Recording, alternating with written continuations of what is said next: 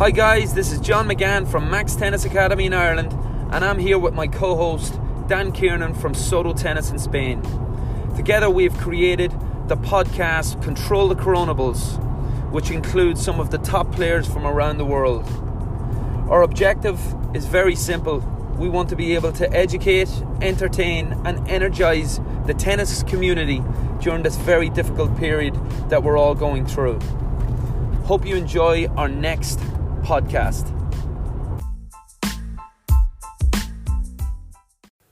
Welcome to episode 29 of Control the Controllables. Today we have James Trotman. James Trotman is currently an LTA coach. He works predominantly with the players on the Pro Scholarship Programme, consisting currently of Jack Draper, Paul Jubb, Aidan McHugh and Anton Matusevic.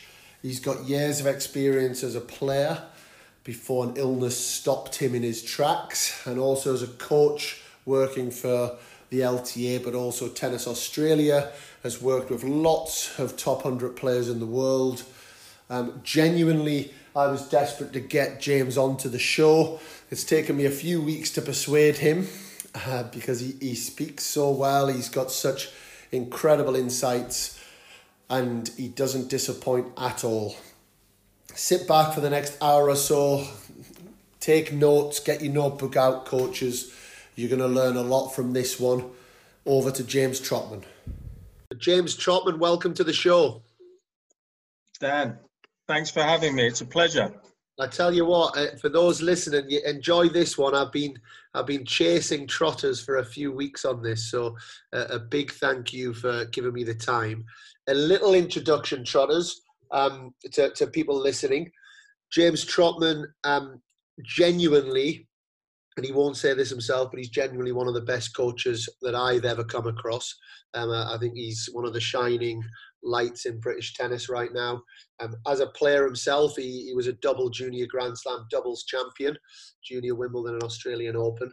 And then, as we'll get into, playing career was cut a little bit short, and then went into coaching early and has worked with lots of top 100 players, worked in prominent roles for Tennis Australia and the LTA.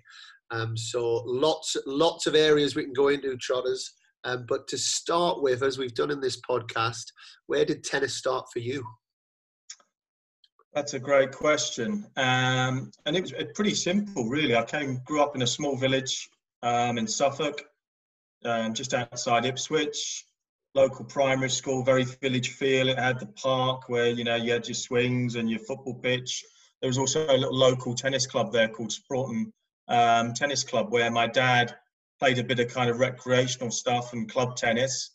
And I'll be over there in the evenings with my mates from school, kicking a football about, watching, and just jumped on one day, in between matches when they're waiting for another to finish.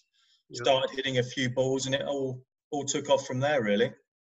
And how long did it take for you to get into some form of structured tennis? Was it you were at that club for a while, or did it turn quite structured quite early? I mean, my wife always laughs at me because I've got a shocking memory. So, I mean, it's that long ago now. I was around 7 or 8, and I seem to remember things happened quite quickly. For whatever reason, I got quite good quite quick. And then all of a sudden you're picked up through your county sort of training at county level, playing short tennis, moving through the short tennis. And then, very much you go through your county, then it was into the regional, from the regional, then you moved into the national level. And I can clearly remember that progression, but many, many years ago now.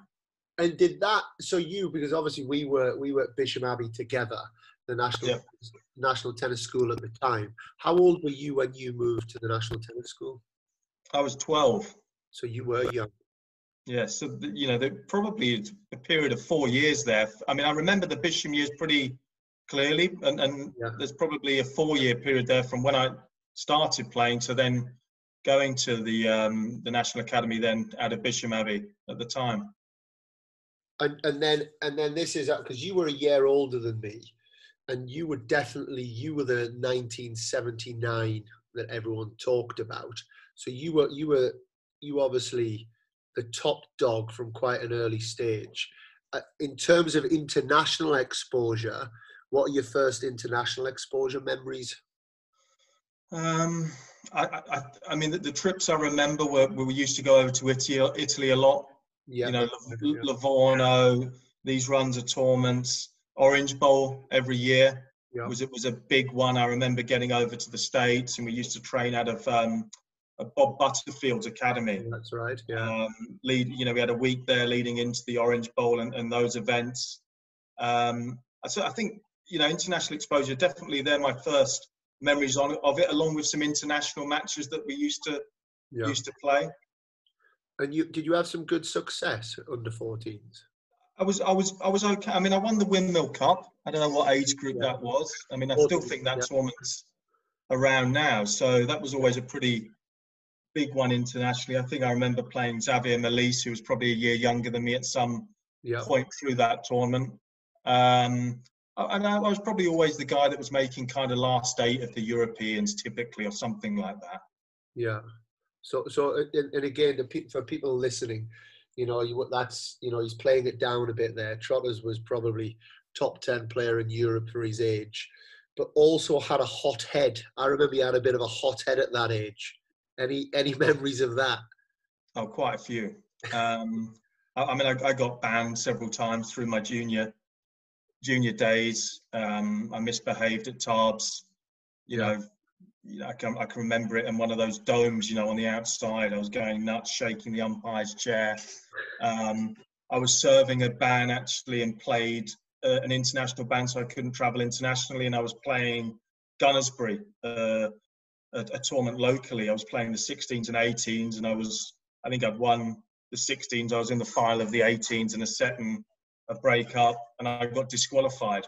So I had to go through the process of sitting in front of the LTA disciplinary panel back at that stage. And I mean, they're all great kind of learning tools, I think, along the way. And I think you look back on these times as especially in coaching, you can look back on those kind of situations and learn from it. It wasn't for a lack of effort or desire.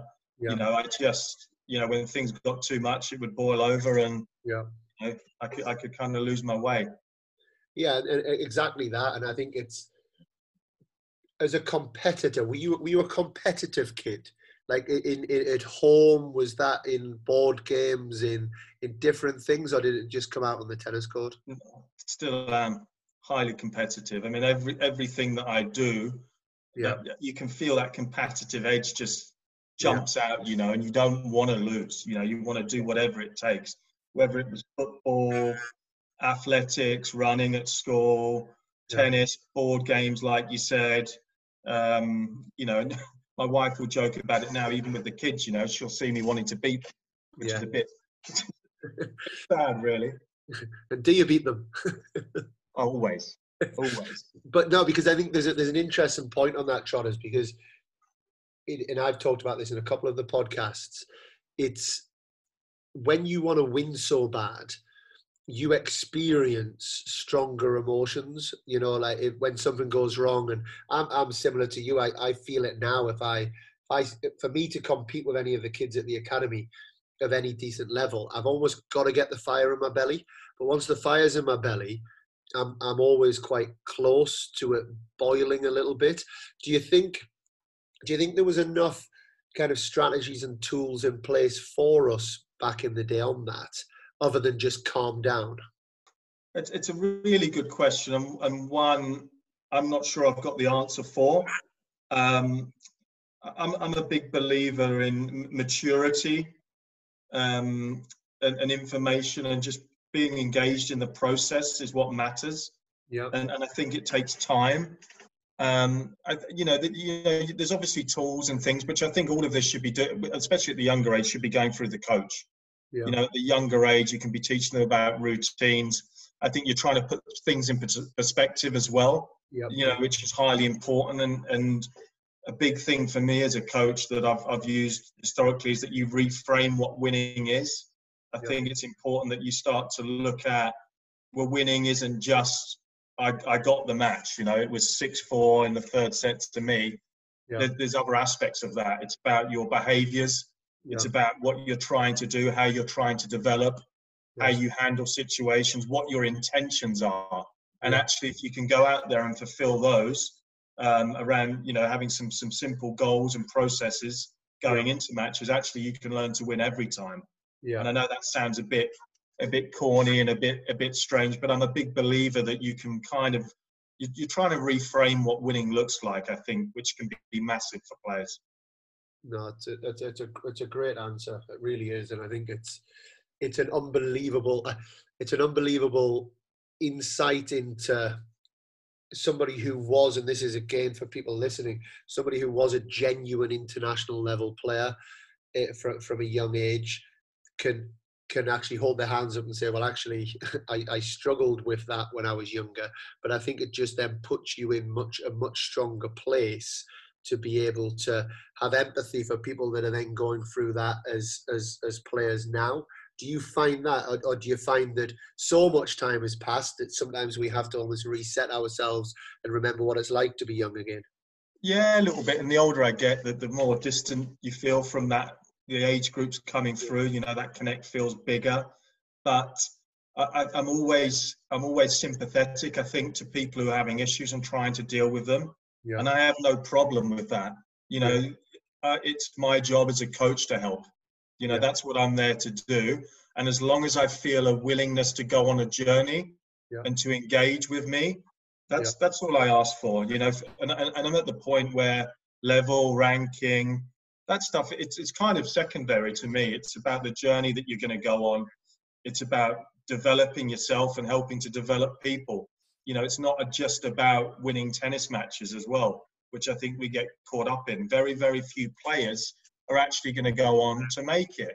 So part of our job as well is we're going to make sure that these kids are going to be more rounded, better adjusted, you know, because they might go on to have a coaching career. They might go on to have a job in business. It might impact the way they interact with their families and children themselves at one point. So I very much see that as part of our role as coaches as well. And of course, when you go on that journey and you get a player who really takes off and has an exceptional career, that's fantastic as well. But not everybody's going to, and I think that's the reality.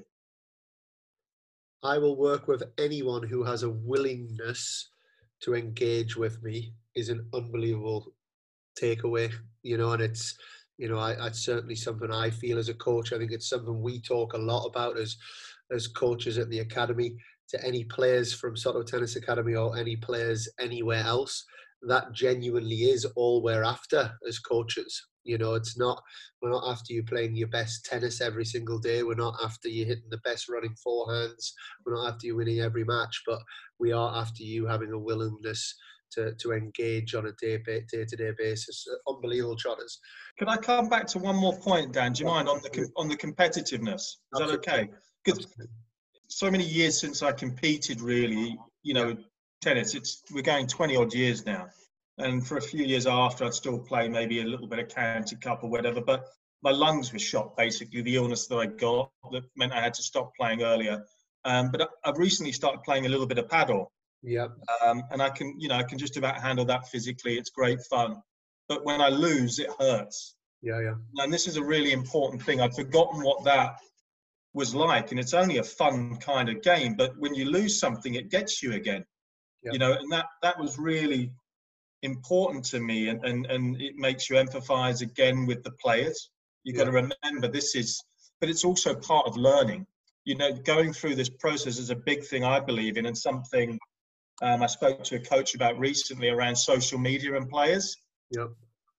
To learn, you need to feel that hurt. You know, you need to be in the real world and kind of experience that loss and go through it and what happened and what went on. And social media for me today is a massive barrier to kids learning and developing. They come off the court. What's the first thing they do? They're on their phones. Yeah. You know, they're posting on social media, or somebody speaking to them, and they remove themselves from the situation. Yep. You know, you've got people saying, it's okay, don't worry, you know, it's fine, you know, you're going to win the next, you play great, all of this sort of stuff. Whereas actually, you need that little bit of time, I think, to reflect Yep. and stay in the real world and absorb what's happening before, obviously, you move on. And of course, you're going to get tough luck, great effort, really good match. You're going to reflect in other ways. But it's just something I wanted to bring up, actually. I think it's a great point. Really, really good point. We would be. I remember like when we travelled. I remember actually being in Singapore where I was playing like an ITF tournament, and I'd lost a really close match, and a match I think I had match points, and I remember being absolutely devastated, and I couldn't get a hold of my parents. I remember I didn't really crave speaking to my parents that frequently, but the hurt was so bad from this match. And I'm talking like 2 hours after, before I was even at the hotel where I might get to a payphone. And I remember like trying to call them, couldn't, they were out. And then actually, eventually, a bit of a funny end to this story. My mum picked the phone up, and there was me wanting to kind of spill my heart out about this match. And it turns out that it was actually her birthday, and I'd actually forgotten her birthday. So she'd been out for her birthday. So not only had I got the hurt of this match, but I'd gone and absolutely made a fool of myself and made my poor mum upset as well. But Trotters, it's an amazing point. Really, really good point. And moving into the Bisham years, we've had Barkers on the podcast. Everyone's been loving Chinky's podcast as well. What are your memories and takeaways from that time? I mean, overriding, great fun. I mean, above all else, it was I think Barkers and his wife, who sadly passed away a number of years ago now, Jackie, managed to create a real family feeling. I really felt like everybody there was an extended family. Yeah. I mean, I learned a hell of a lot through Barkers, as well as many other coaches, after Barkers and along the way, but definitely had a huge influence on myself. Yeah. Fantastic guy who I'm still in contact with now. He's still as passionate as ever, as I'm sure you realised recently about tennis and the journey and the life it's given him. And it was, it's kind of weird looking back that far now, but overriding for me, just an amazing experience, having a group of guys together like that, pushing each other, chasing each other, creating that competitive kind of spirit. I think it's important as well for development.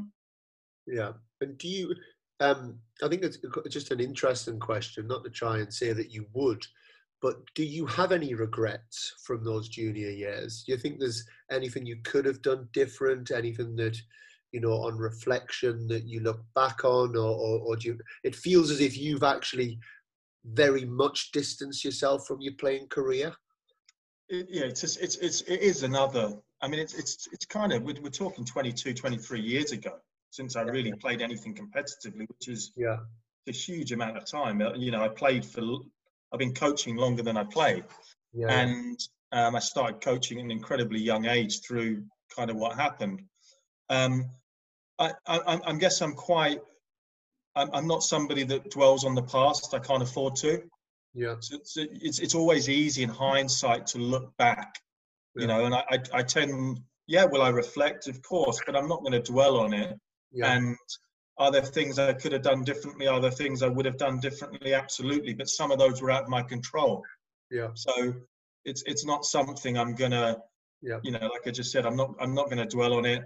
I mean, leaving home at 12, and what I've learned is I and it's to my detriment at times, I deal with things on my own. I solve problems on my own. Yeah. I'm not great at sharing potentially. And I think that was a result of possibly, leaving home at 12 and going to this new place, which that probably has its pluses and its minuses. Yeah. I think one big regret for me was the mentality I had. Yeah.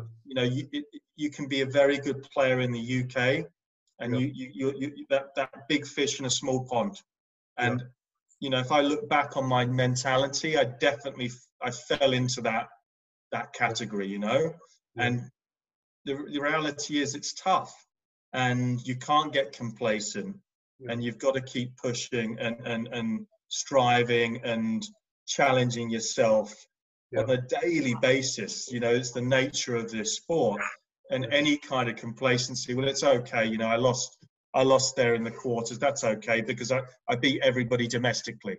Yes. You know, you can't get caught up in that kind of scenario. Well, I'll be selected for the next trip because I'm still the best. Yeah. And I do think back then, you know, that's one thing I definitely look back on and I think maybe could have been handled better. Yeah. You know, or is it my personality? That's, you know, it's tough to really make that call. Do you think that's still part of the British tennis culture with juniors, that they have that kind of hoping that another player loses, and if I win, because I definitely had those thoughts. You know, you'd win your first round and maybe a couple of other guys lost first round, so you were the top Brit in the tournament, and there was definitely a bit of that vibe. Do you think it's still there? Oh, it's tough to say. I mean, I think, you know, I think there's been a lot of success at the top end of British tennis now, which I hope feeds down and gives a lot more hope and belief to players that they can break through and they can be professional tennis players and they can, you know, live with the world's best players. And I think probably through our generation, we didn't have that quite as much. I think it probably still does exist, and I think it's not just British tennis. It's a worldwide, or certainly it's other countries. It wouldn't just be the UK. And I know you mentioned earlier that I spent some time at Tennis Australia. One of the things for me was my perception of Australians and Australian tennis players was, you know, these guys are pretty tough. They're good competitors. These guys are resilient and all of these things, and it's going to be maybe different to the players I worked with in the UK. And I went over there, and you're dealing with the same things. The same insecurities, the same strengths, the same weaknesses, the same challenges, the same highs, the same lows. It actually, it didn't change much, you know, which surprised me a little bit at the time. And is there any way that we can, as coaches, help with that? You know, how do we get to the bottom of that? If that is, you know, you've got, let's say you've got 4 or 5, you know, talented, for lack of a better word, players who maybe have a little bit of that. Is there any ways that you could share with us that can be prevented? I mean, these are great questions, because I think these are the questions as coaches you know, you probably find yourself asking yourself this. Absolutely, yeah. And I think if there was a definitive answer, it'd almost be too easy. You know, I'm a great believer that there's an art to coaching, there's a skill to coaching, and that very much, you know, it plays into the hands of the coach. Could be you, could be me, could be anybody else, and the relationship that you're building with parents, with players. It's the conversation you have over dinner sometimes. It's when you put, you know, the arm round to offer support. It's when you know, a little bit harder on them because maybe something hasn't. It's asking the questions to help them learn, help their self-development. So I don't think it's anything as straightforward as there's a definitive to it. I think this is coaching. And the good coaches have a knack and a skill at being able to bring the players along on that journey, educating them, making sure you're instilling belief and confidence, but equally keeping them grounded when you need to. Well, take that little snippet, coaches listening to that as a coach's manual. You know what's just been said. That there again it's incredible, Trotters, and it's why I genuinely love speaking to you about tennis, because I think you've got so much wisdom in those things, and I think that's another fantastic answer. I'm going to take you back a little bit. I know your passion for coaching comes through, And I remember you when you were like 16, 17, coaching us a little bit at Bisham. Actually, you know, when you'd started to have some of your illnesses. And I think you always had such a natural way. Like I remember, even though you were only a year older than me, I remember you held the court at that age. And I want to get into a couple more coaching bits. But before I do, you're a junior Grand Slam champion, you know, so and Wimbledon, that's one of my favorite tennis memories. And I remember we had to travel to Tunisia. We'd watched up until the semi-finals, and on the finals day, we had to travel to Tunisia or somewhere, and we missed the final, and we managed to watch it somewhere on TV. Talk to me about that. You and Marty Lee winning Junior Wimbledon. Incredible. Yeah, I mean, look, it was a great experience. It came out of the blue. I mean, really, I was 15 as well at the time. So 15, 16, for some reason I got 15 in my head, but I was young. I was 2-3 years young. Yeah. So it was really highly unexpected. And you just kind of remember, I mean, me and Marty played a lot of ITF juniors together. So we built up Martin clearly was a very good tennis player, went on to make top 100 in the world himself and beat some fantastic players. So we teamed up well. I remember playing grade 5 ITFs, grade 4, grade 3, all through the ITFs, European Championships, Orange Bowls, Summer Cups. So we played a lot together. And then all of a sudden, for whatever reason, that year at Wimbledon, we got through the first round, got through the second. We find ourselves in the final, playing Mariano Puerta, who himself went on to make final in Paris, and had some doping issues through his career. And a guy called Alejandro Hernandez, who was a Mexican Davis Cup, went on to play Davis Cup for Mexico, also a good player. And I remember going there, it was on the old court 1, and we were saying to Barkers, do you think anybody's going to be there, Barkers, what's it going to be like? No, Trotters, it's going to be empty, just me and a couple of old, leaves rustling around, mate. And so we were there preparing and walking to the court, and we walk in there and the court's packed. Court 1 was packed on the, I think it was the Sunday. And all of a sudden that kind of hit you and you're in a haze. And I think we went a break or double break down first set and came back from there. And I remember one thing, Barkers, and I still remember it to this day. Barkers was a big, Trotters, he said, the biggest point of the match, make sure you cross. It was always a thing like he used to talk about and instill in us as doubles players. And so I remember it being match point. It's a pretty big point. And, I've just sort of said, I'm going. Whatever happens, I'm going. And I've crossed. I've got the backhand volley, managed to nudge it away somehow. And that's probably the memories that I've got of it. Yeah, incredible. But my memory, I mean, I don't know if you remember it, but again, going back to the kind of family at Bisham, and I know we've touched on kind of British tennis players or global juniors sometimes not wanting their peers to win and things like that. I remember us desperately wanting you guys. We would travel in the Discovery every single day, and we'd rock up to Wimbledon. And I remember the semi-finals was on court 2, I believe, the old court 2, which is court 3 now.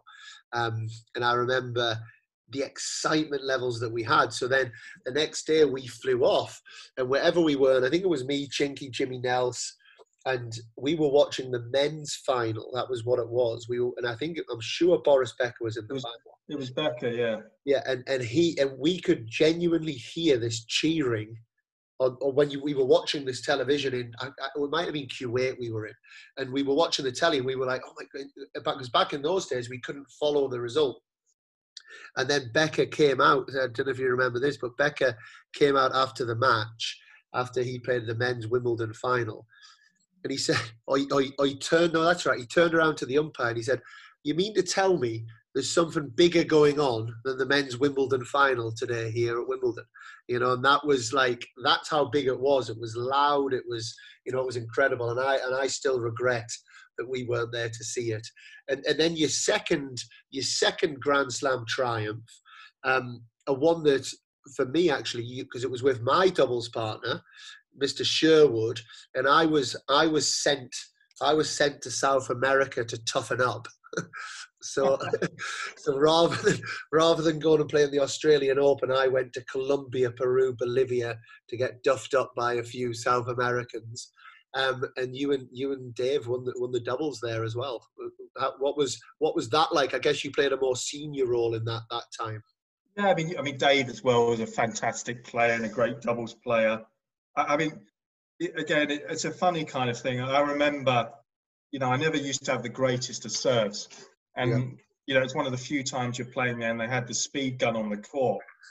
And I remember Davey Sher joking. He reckoned I overtook my serve on the way to the net.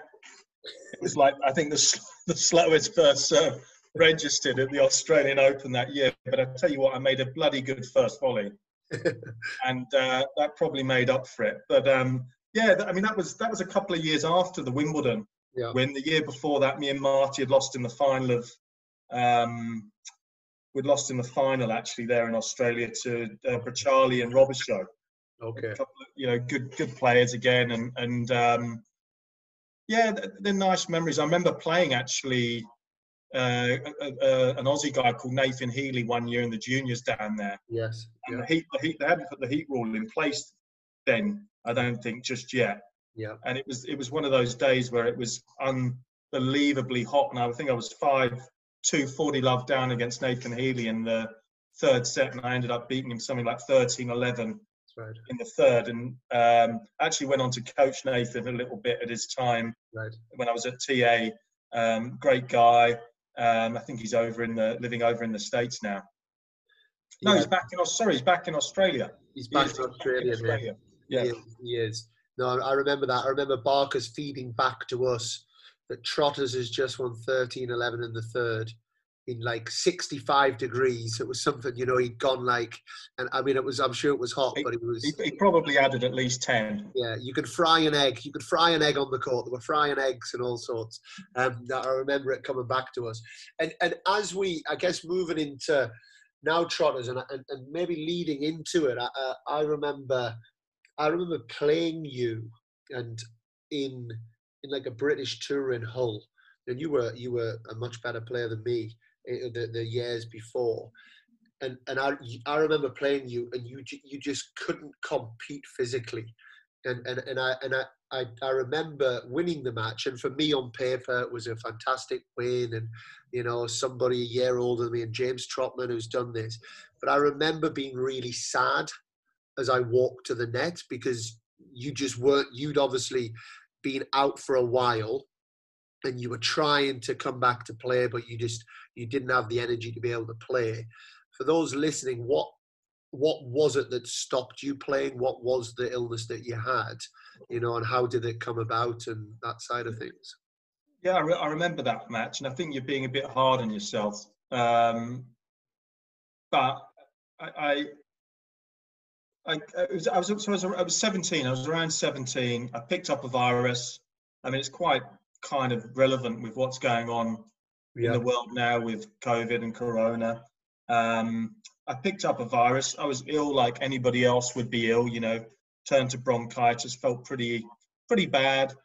Antibiotics, cleared up. When the infection had gone, I couldn't walk up the stairs. I was getting out of breath. It's like, what's going on here? I couldn't run. I couldn't exercise just for getting out of breath.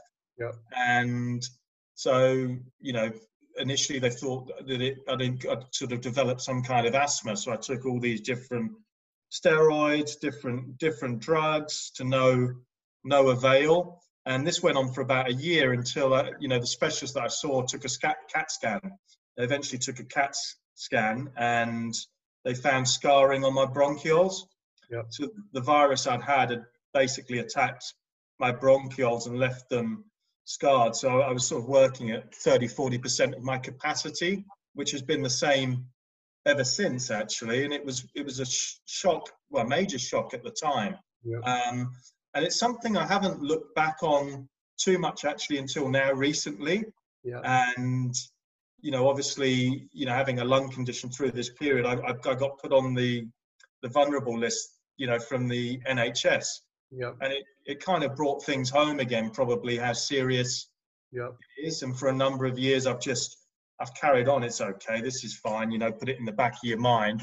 And it's probably been a bit of a wake-up call to me, actually, that I need to look after myself a bit better. I need to start exercising again, little bits. There's not much I can do.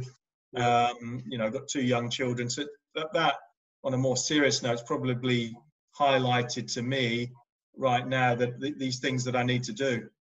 And how do you feel? I guess you talked to me before the show that you're going back to work next week.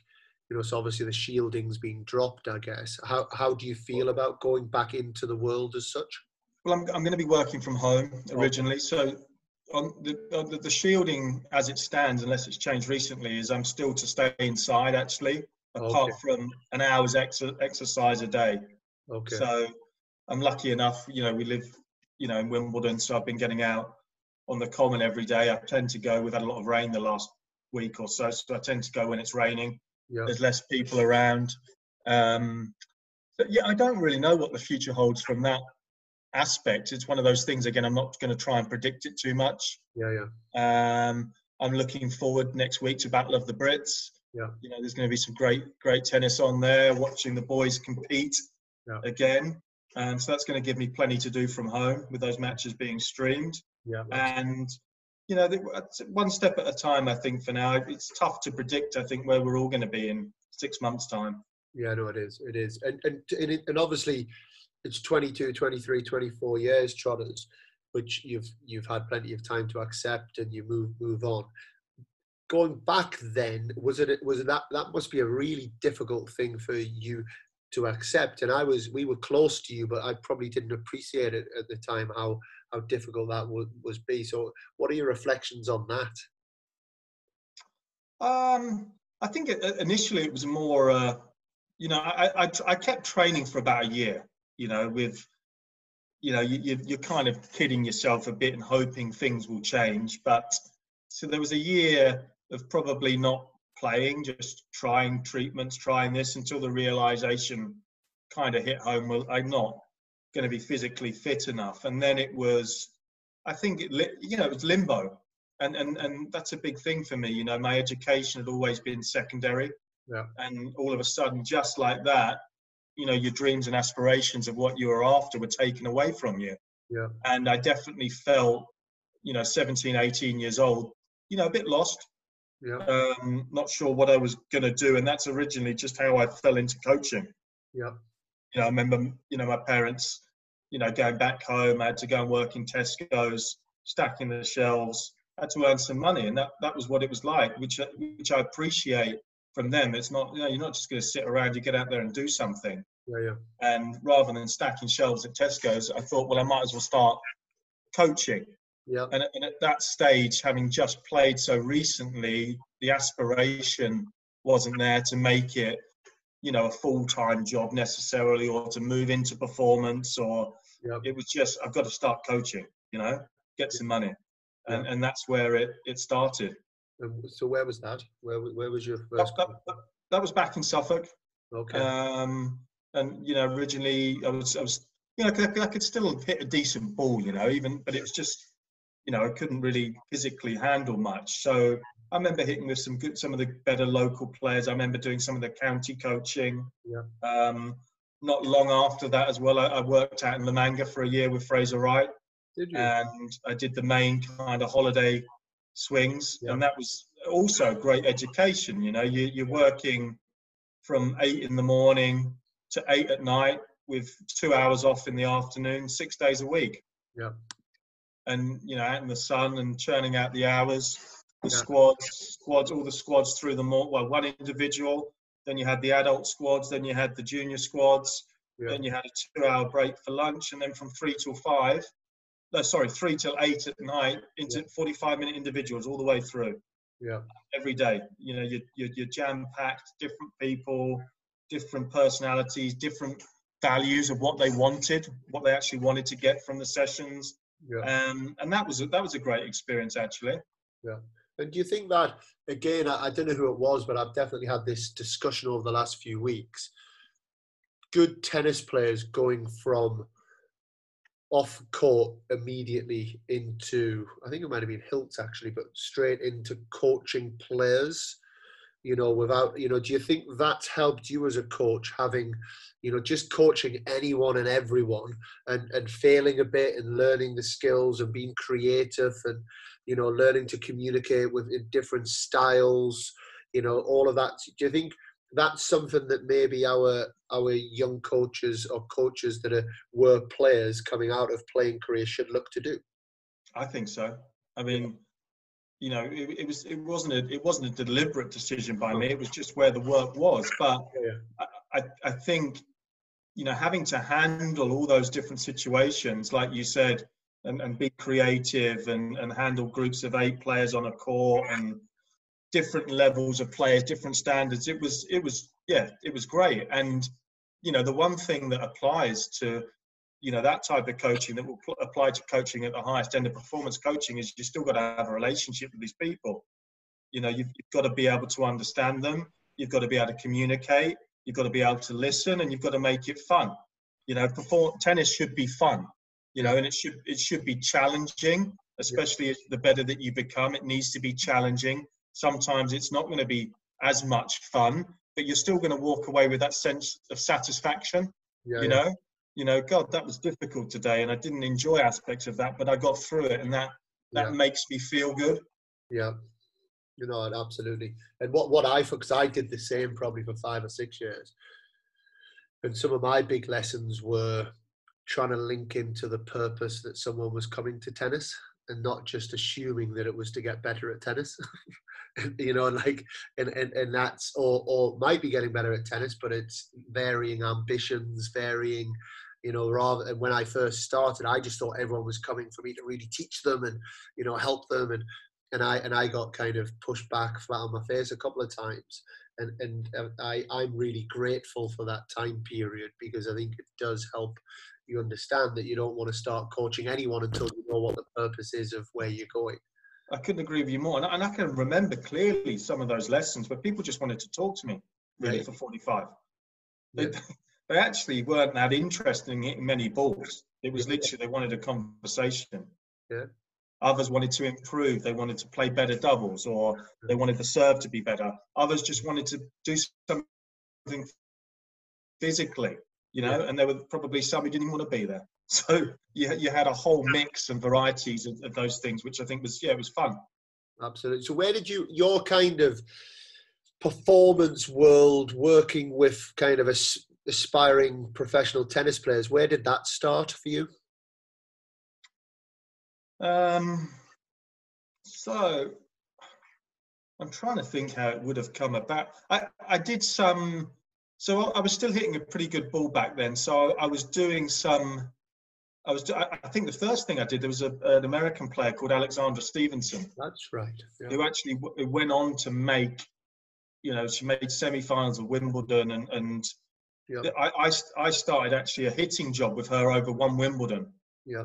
And I think, you know, we kind of got on well. And so for about a year or 18 months, I was kind of hired as the hitting coach, you know, as a 18, 19-year-old. And that was my first kind of dip into performance tennis. And again, you know, the real great thing about that, another Australian coach who was working for the USTA at the time, was a guy called Ray Ruffles, who, you know, was a very good tennis player himself, the old school Australian generation. So he'd learnt a lot from Harry Hopman and these kind of philosophies, and coached the Woodies, was most famous probably for coaching the Woodies, Jason Stoltenberg and all of these players. And so he was working for the USTA and would be a traveling coach. So I got to spend a lot of time with Ray as well, learning from him. And I remember one day, this is a funny story actually, we were sat down. Ray used to like to have a beer at the end of the day. So, you know, we'd do the coaching, he'd take me somewhere. We were in Sydney actually, and she'd beaten Capriati, who was #1 in the world at the time. And we went and sat down and had a beer, and he's like, Trots, you know, tell me what the secret of being a great coach is. Yeah. So I'm there and I'm thinking, well, you know, awareness of standards, you know, being able to, you know, make an impact on your player, great tactical awareness. and he's just sitting there laughing, he's sniggering away, and I'm, saying all these things, and I go, well, Ray, what is it? He goes, Trotters, the secret of being a great coach is finding the best players. And that's something that's resonated with me. And to, look, I think to a point, that's true. And I think as a performance coach, you create your own luck. And you need to get out there. You need to make sacrifice. You need to be highly motivated and passionate about what you do. And if you have an inquisitive mind, you're going to learn a lot and you're going to pick things up. But that was how it all started anyway. And then how many years did you travel? I mean, I guess, I know you do some traveling now, but you were kind of pretty much a dedicated traveling coach for a long time, huh? I mean, I was, I haven't really done a year where I haven't been away. Recently it's dropped off a bit, but it was, some years in Australia, I was working 40 weeks on the road. Wow. 25 to 40 weeks. That would be typically through my career, what I've done. And again, I mean, most players, I have to stress, that I've worked with have been kind of, youngest would be 16 probably, but more 17, 18, 19, 20 and onwards, some even a bit older. And for me, that's where the job's done. It's on the road. You can't hide from it. You got to get on the road and you got to get out there with the players. And it's a powerful environment. It's a lot easier to have an impact when they've just won a match or they've just lost a match, and you've got to try and get them to see what's happened and learn from those experiences. They're a lot more open to it. And the nature of professional tennis is you've got to travel. And what have been, I guess, for one of my pet peeves that you hear from, I guess, cynical coaches, that whoever is working with this player now, what an easy job that is, just sitting in the box, or sitting in this or sitting in that. Can you talk us through the realities of the difficulties of a traveling coach? I think the biggest one that we've just talked about is, look, I think that the jobs change a little bit. If you're working with a really top player, you're going to handle them a little bit differently to how you're trying to work with somebody who's 300, 500 in the world, and you're trying to push to top 200, top 50, top 100. It does change, and I think that again, that's the feeling that you're going to have as a coach. I mean, the pressure that comes with performance coaching is high. You live and die by it. So if players aren't winning, that falls on your head typically. And as a coach, that you've got to be the one that takes responsibility for that. And that's that drive. That's what gives you the drive, the motivation to get up, do those early morning sessions, to work every weekend, to get out there and travel. And the sacrifice that comes with it, it's tough.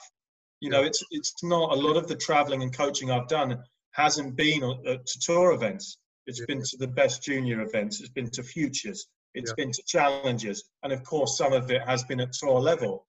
But, it's hard. And you have to sacrifice a lot, and you have to be extremely passionate about what you do to take this job on. Yeah, no, absolutely. And how many years did you work in Tennis Australia? I think it's about 5 or 6 I was there for. And in Australia, because weren't you based out of the UK for part of it? But when it started, they had a base out of Sutton Tennis Academy. Right, okay. And the head coach at the time was a guy called Brent Larkham, who's actually just recently been reappointed there. I think they've got I don't know what the name of it is, a National Academy in Brisbane. But he's been reappointed there as the head coach. And it was the Australian Institute of Sport and Tennis Australia had come together to form a partnership instead of working independently. So we were under the Australian Institute of Sport banner, based out of Sutton when they were, traveling basically, which was a lot of the year.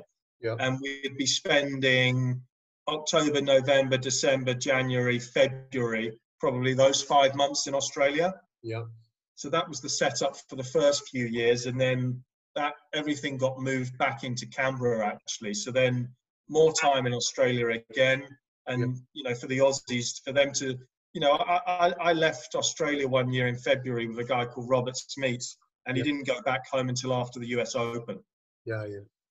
You know, and that's pretty typical for them, you know, Yeah. being where they're located. You know, we sometimes worry about a 3-week trip here in the UK, and people get a bit precious about it. They'll get on the road for 6 months, no problem.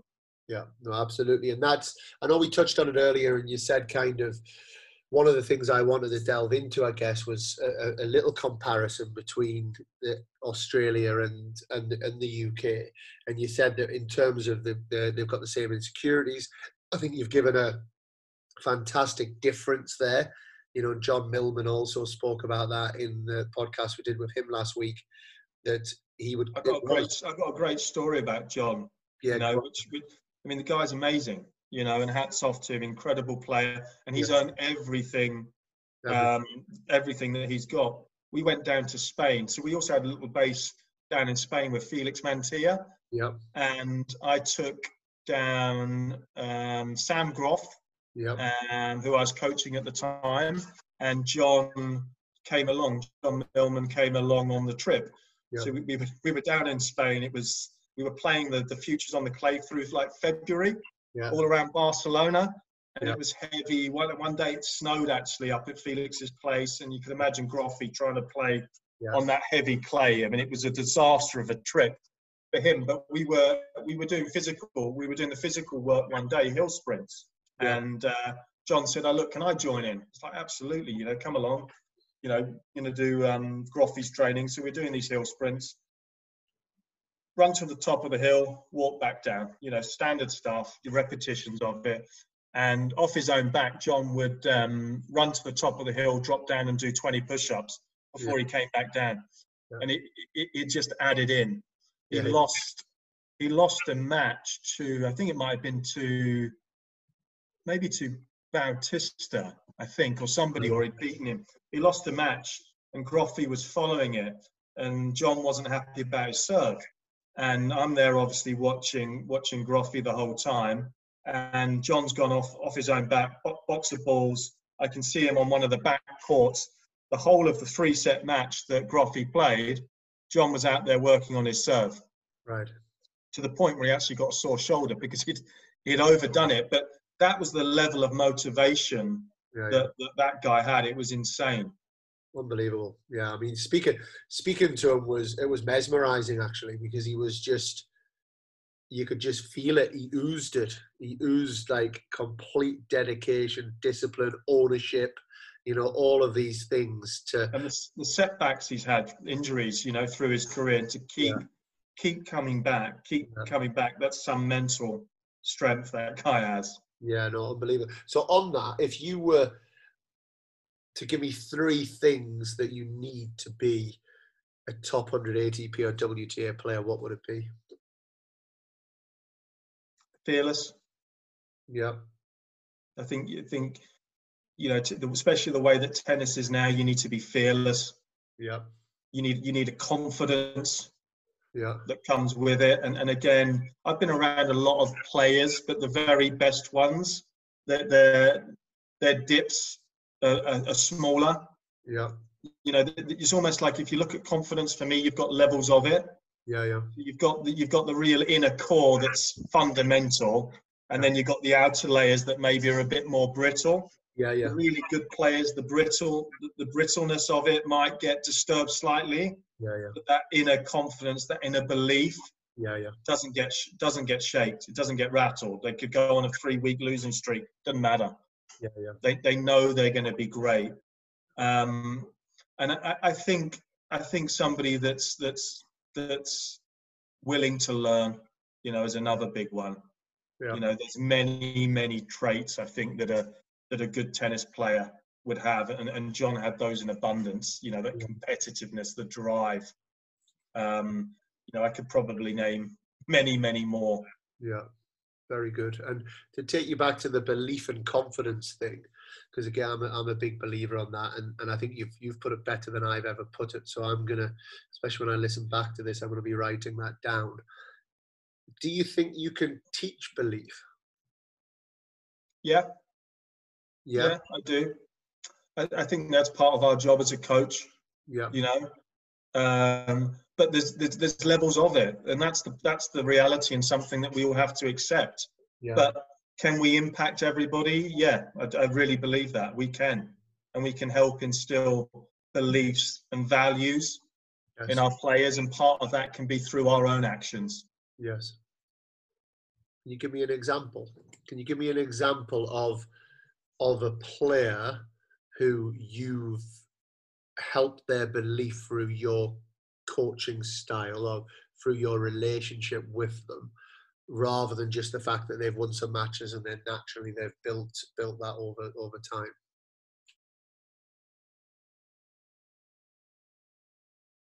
I mean, maybe we're going slightly off topic here, but I don't know, you can pull me back. I'm also a big believer in, as coaches, we prepare our players. We never talk about the scenario when they're a set and a breakdown. We never talk about the scenario when they can't find the middle of the strings and they feel horrible on the court and the match is slipping away from them. You know, I think as coaches, we're very good at setting them up. Okay, you're going to get out there and you're going to do this, and or they're talking and they're going to do this and this is going to happen, but they're not preparing themselves for, what if I'm tight? What if I feel nervous? What if I'm out there and I am 5-2 double breakdown? Cam Norrie, I'm thinking about a match with Cam in Monte Carlo, a big match in the round of 16, and probably we didn't address his nerves before the match enough. Yes. And so then when he's out there and it's happening, what does he do? Yeah. So our job as coaches, I think, and that's a belief that can give confidence that we're preparing our players through that situation. And it's something I'm a big believer in, and I don't think gets addressed enough. And it's not an easy subject. Yeah. I'm not saying it's an easy one to address, and it takes some skill, and you've got to get the process right, and maybe it's not right for everybody as well. Yeah. I think as coaches, we've got to be aware that it's not one hat that fits all. Yeah. But that's something for me as a tool that I think can help players a lot. Yeah, no, I completely agree. I mean, the way that I look at that as well is, it's like mental fitness. You got physical fitness, you got mental fitness, and is your ability to tolerate. You're going to have to tolerate difficult moments. Tennis puts us in a lot of very uncomfortable positions, and I think if you can preempt an uncomfortable position, then you already are a step ahead in being able to tolerate it. And I suppose if we take that as a physical, on the physical side, if you know that you've got to run up the hill 5 times, you're probably able to prepare your mind to be able to run up the hill 5 times. If I tell you you're going to run up the hill till I tell you that you're going to stop, that's quite a difficult place to be mentally, and I think you've hit the nail on the head on a really strong point, because tennis players are only ever 10 minutes out of the match. So no matter how they feel, and they're going to be feeling difficult, and if you take a set in 5-2, at a set in 5-2, that's been discussed with the player before the match, and that's just part and parcel of kind of discussions that happen at dinner, and you can have that belief that, I just need 10 good minutes here. It's going to stop you having that feeling of helplessness, which I think a lot of tennis players do get. And I don't know if I'm on the right track to how you're thinking, Trotters, but I think a lot of players find themselves in that position, and almost because their mind's not ready for it, it's very easy now to not tolerate what they're experiencing, and then quite quickly they're caught up in a bunch of emotions that stop them being able to kind of commit to the way that they're trying to play. Exactly, you've got it, and it's like you said. You talked about the fitness, just the physical side of things. If you've done the work and you're physically fit, that gives you belief and it gives you confidence. Yeah. And players are going to have, you've got to be resilient as a tennis player. Resilience is a massive key word. It's tough, and it doesn't always go the way you want it to go, and no matter how great you are. So you have to have resilience. It's a key skill, and for when players go through tough times or they go on a losing streak, for me, one of the areas where you're going to build that confidence back up. That's the work you do on the practice court. Yeah. You know, that's the work that you do when you're sat down and you're reflecting on the week. And it's so important as a coach that we view all of these areas as part of our job. It's not just turn up, do the session and off they go. I think there's a lot more to performance coaching than that. You answered it better than I even wanted, Trotters. So I know you said you were going off on a tangent, but your tangent made absolute sense. The last thing I want to ask you before I've got a couple of quick fire questions. I know that we've fallen into, through the lockdown, we've fallen into a couple of kind of text exchanges on this as well. And, you know that we had Craig O'Shaughnessy on the podcast, and, the game of tennis has changed a little bit in terms of how much data is involved.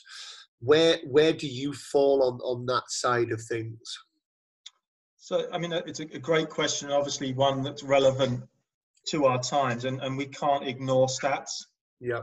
I think it's clear, the first 4 shots in tennis, the importance of them. And I think I've said this to yourself, if I was hands-on coaching a lot more now, I'd have a lot more focus around those first 4 shots and instilling the patterns and going through the routines and training them. Probably more focused on it than just, you go through your session, now you're going to serve a bit, you're going to return a bit. I would definitely be focusing on those areas a lot more. Yeah. And stats obviously have highlighted that to us. There's a couple of interesting things, though. I'm still a big believer in repetition. Yeah. You can't hide from the repetition. You can't hide our sport. You've got to move. You've got to hit.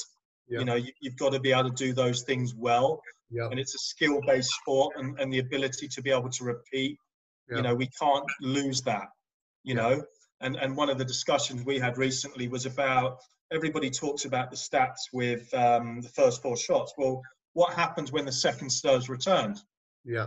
What's the average rally length? And we've talked about this at great length. And actually, when the second serve is returned back in play, you've got to be ready to play a long point. Again, not all the time, but there was a high percentage that came out where the rally's going to go deep. Yeah. And if you don't have the ability to stay in those rallies and be able to execute those points well, you're going to be struggling. Absolutely. And that's the reality of it. And stats, for me, you can't be governed by them. Yeah. They're not leading you. Yeah. You're using those stats to your benefit and to interpreting them for actual things that will have an impact. Yeah. And I think that's really, really important. They're there as a guide, and they're there to delve into in specific scenarios, really. And that's the job of knowing what they are, what has an impact. Everything in our sport has to have an impact. Yes. And if you're just looking at stats and being governed by them and it has no impact, what are you doing?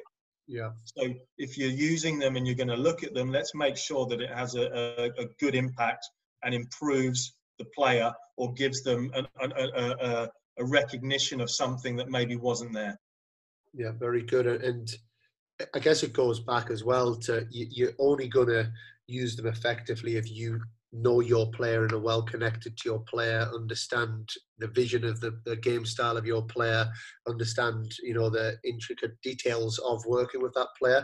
I know that you do quite a bit of work with Cameron Norrie, and I know you've shared this with me before on how you've helped. There's been certain statistics that you've used to help, develop a certain specific area around his serve. Can you share that with us?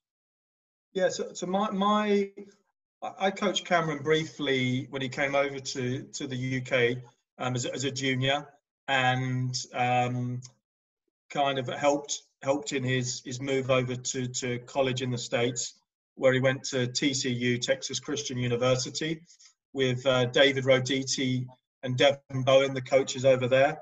And Cameron chose that school and that program off his own back. I mean, and an incredible coaching setup there. I mean, those guys, I can't speak highly enough. And on another topic, I'm a big supporter college tennis in the States. And that's just one of many, many great programs and coaches, I think, that are operating in that space. When Cameron decided to leave college, I was around still advising in my role as a kind of a consultant coach from the LTA, overseeing the situation. And Faku, who's been with him from day one and is still with him now, I would kind of sit in the background, offer advice and support along the way. I'd be doing some of the trips with him to give Faku a bit of space, another pair of eyes on it. And I'd be there also to maybe look into some of the stats and that area which maybe was time consuming or wasn't there. And when Cameron first made his breakthrough on tour, we felt like his serve was really effective at challenger level. When it stepped up onto the tour level, that it could improve still, and it's like all players, you've got to keep thinking about development. You don't just sit still. You've got to be looking for that extra little bit in your game. And so we started really kind of looking into his first serve.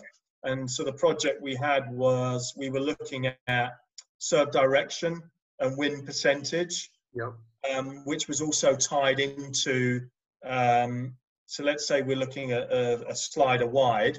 It's not just serves in, we were looking at serves that weren't in the slot, basically. So what percentage are you really hitting your spot? And what's the win percentage behind that? Is that making sense? Yeah, no, absolutely. Yeah. So we're talking about the ad side slider. We're talking about the tee side kind of serve. The G side serve down the tee. We looked at all the six spots, and basically how accurate was he and how effective was he.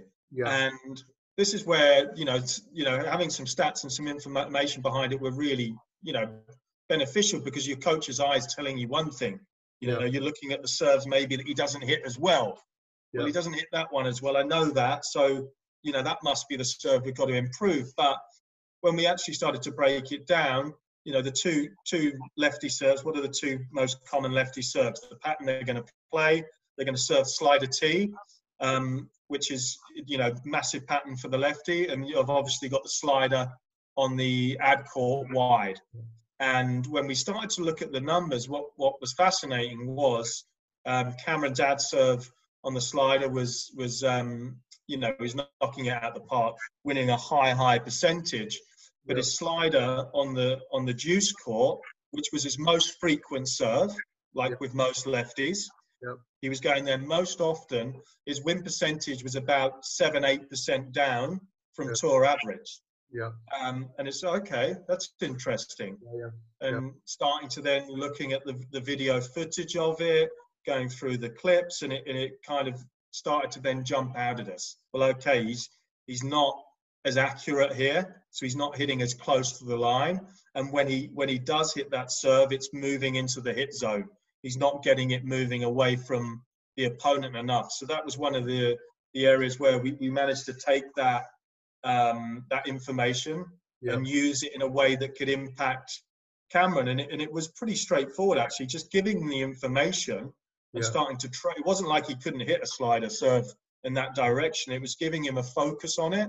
And I think the end of that year, actually, he'd gone up from low 60s and he was winning 74% the first serves for that spot. Great. It's a great example. It's a great example. And I think, like you say there, quite often, I think with good players in particular, just giving them awareness, they'll often find the small technical change, or they'll find that. One question that does jump to mind when we trot us on that's Cameron Norrie, ranked 70 in the world, 60 in the world, 50 in the world, 90. He's been in and around those kind of rankings. And obviously you're looking for real small percentage gains at that point. In terms of, I guess, junior tennis, do you think that they are as impactful as they are at a higher level? My straightforward and honest answer to that is no. Is there a place for them? Yes. But you've got to be very careful. I think when you're starting to look for those, it's those smaller gains, those that can have an impact when you're at the top of the game. Yeah, it's important, and I think it's always important to be informed as a coach. And some players like information, to be able to back up what you're coaching, and you're using it in that way. But by no means, I think it becomes very, very dangerous when you get caught up in stats, and especially at a younger age, and it becomes all too consuming. Yeah. No, I'd rather look at, are they competing? Completely. What are they like athletically? Are they putting themselves on the line? Yeah. When they're up against it, how do they respond? Yeah. And I'm way more interested in that kind of stuff than what's happening on his first serve percentage or direction. Yeah, but those are the most defining things at that relevant age and stage of development, and that's definitely a battle that, I have that battle at the academy, where you've got people that are worried about who's in their squad, yet they don't give their best effort. And it's like, there's lots of variables, external variables, which go into making up a player developing. But I think it's as a coach, picking out the most defining factor at that given stage, and I think that's where we do have to be careful getting too involved in those smaller little bits. So we're on the same page. There, Trotters. Yeah, I mean, if a player can't give their best, why are you talking about tennis? Yes. It's really hard to gauge where you're at. Well, you haven't put yourself out there. Yeah. We haven't seen how your backhand held up in defence, today, or how you were able to close out that match, or what your transition game was like, or, how was your awareness of space and time. We've got no idea. Yes. Because actually, when the going got tough today, you departed. So we're not talking about forehands. We're not talking about backhands. Completely. Let's actually talk about what it looks like to be a competitor. Yeah. Yeah, completely. We have on our match report that the players at the academy do, the first question that they fill in is, did you compete? Did you prepare and compete 100% to the best of your ability today? If the answer is yes, move on to question 2. If the answer is no, we'll see you next time. Simple. I think that's great messaging, mate. I mean, it really is. Simple as that. So good talking to you about tennis, Trotters. You literally, the intelligence that you've got in this sport's amazing. And I learn every time I speak to you. You probably get sick of me, and I know that we're good mates, but I always look for you on the balconies at tournaments, because I know that when I do get to see you, I always pick up a load of pearls. So a big thank you for today. I am going to take you through a couple of little quick fire questions. Like I've said on a couple of podcasts, this took 10.5 minutes for one person for one answer. They didn't quite pick up the quick fire. So for those listening, this shouldn't take much longer than 20 seconds per answer, maximum. First question, playing or coaching? Coaching. Serve or return? Serve. Dave wouldn't agree. After what you told us earlier, net. Are we talking about me, or are we talking about in the game? Just your perception of the question. Okay. Yeah, open interpretation. Net play or baseline? Net play. Rafa or Roger? Roger. Serena or Venus? Serena. Grass or clay? Oh, that's a good one. I've got to say grass. On-court coaching or not? Not. Injury time out or not? Injury time out.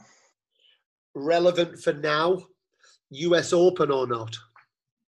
US Open. And if you could make one rule change to tennis, what would it be? Oh, I like it. Good one. Good one.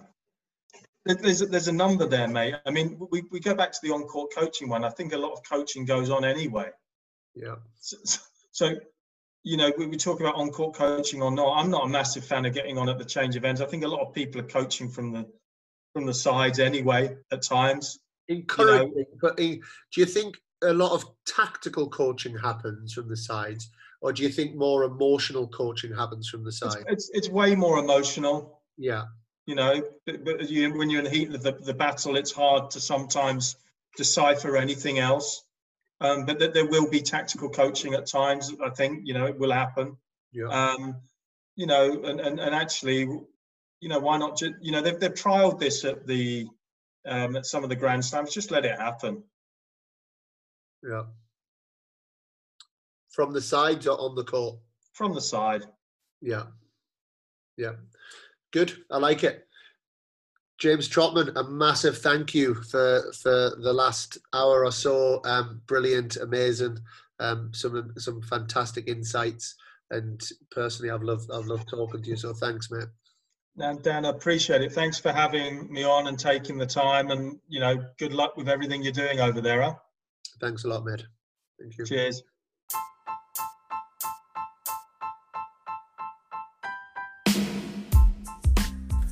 A big thank you to James Trotman for his time, for his expertise, his knowledge and his openness. As you know, our name is Control the Controllables, and that's because that's the philosophy at the Academy that we really do believe in. And I think this story illustrates that fantastically well. A multiple Grand Slam junior champion who was too ill to continue with his professional journey, and he put his expertise into good use and has now helped many players, and he really is one of the best coaches that I know. If you guys can share this with a friend, let's get these messages out there. Rate it, review it, please spend 1 minute, not even that, on iTunes. It helps get these messages into lots of people's hands. I think what tends to happen with podcasts, I know we've had a couple of big name players that have had thousands of downloads, whereas somebody like a James Trotman, whose messages are so good, if the people haven't heard of the name, then they're not as likely to download it. So these ones, as much as any, need to be shared around. If you're coaches out there, make sure you have a pen and paper, because there's lots of beauties in there. Thanks a lot for your support. To anyone who's new to the podcast, welcome. We hope you enjoy. We've got another 28 episodes for you to have a scroll through, and we look forward to you joining us next time. I'm Dan Kiernan. My co-host is John McGann. We are Control the Controllables.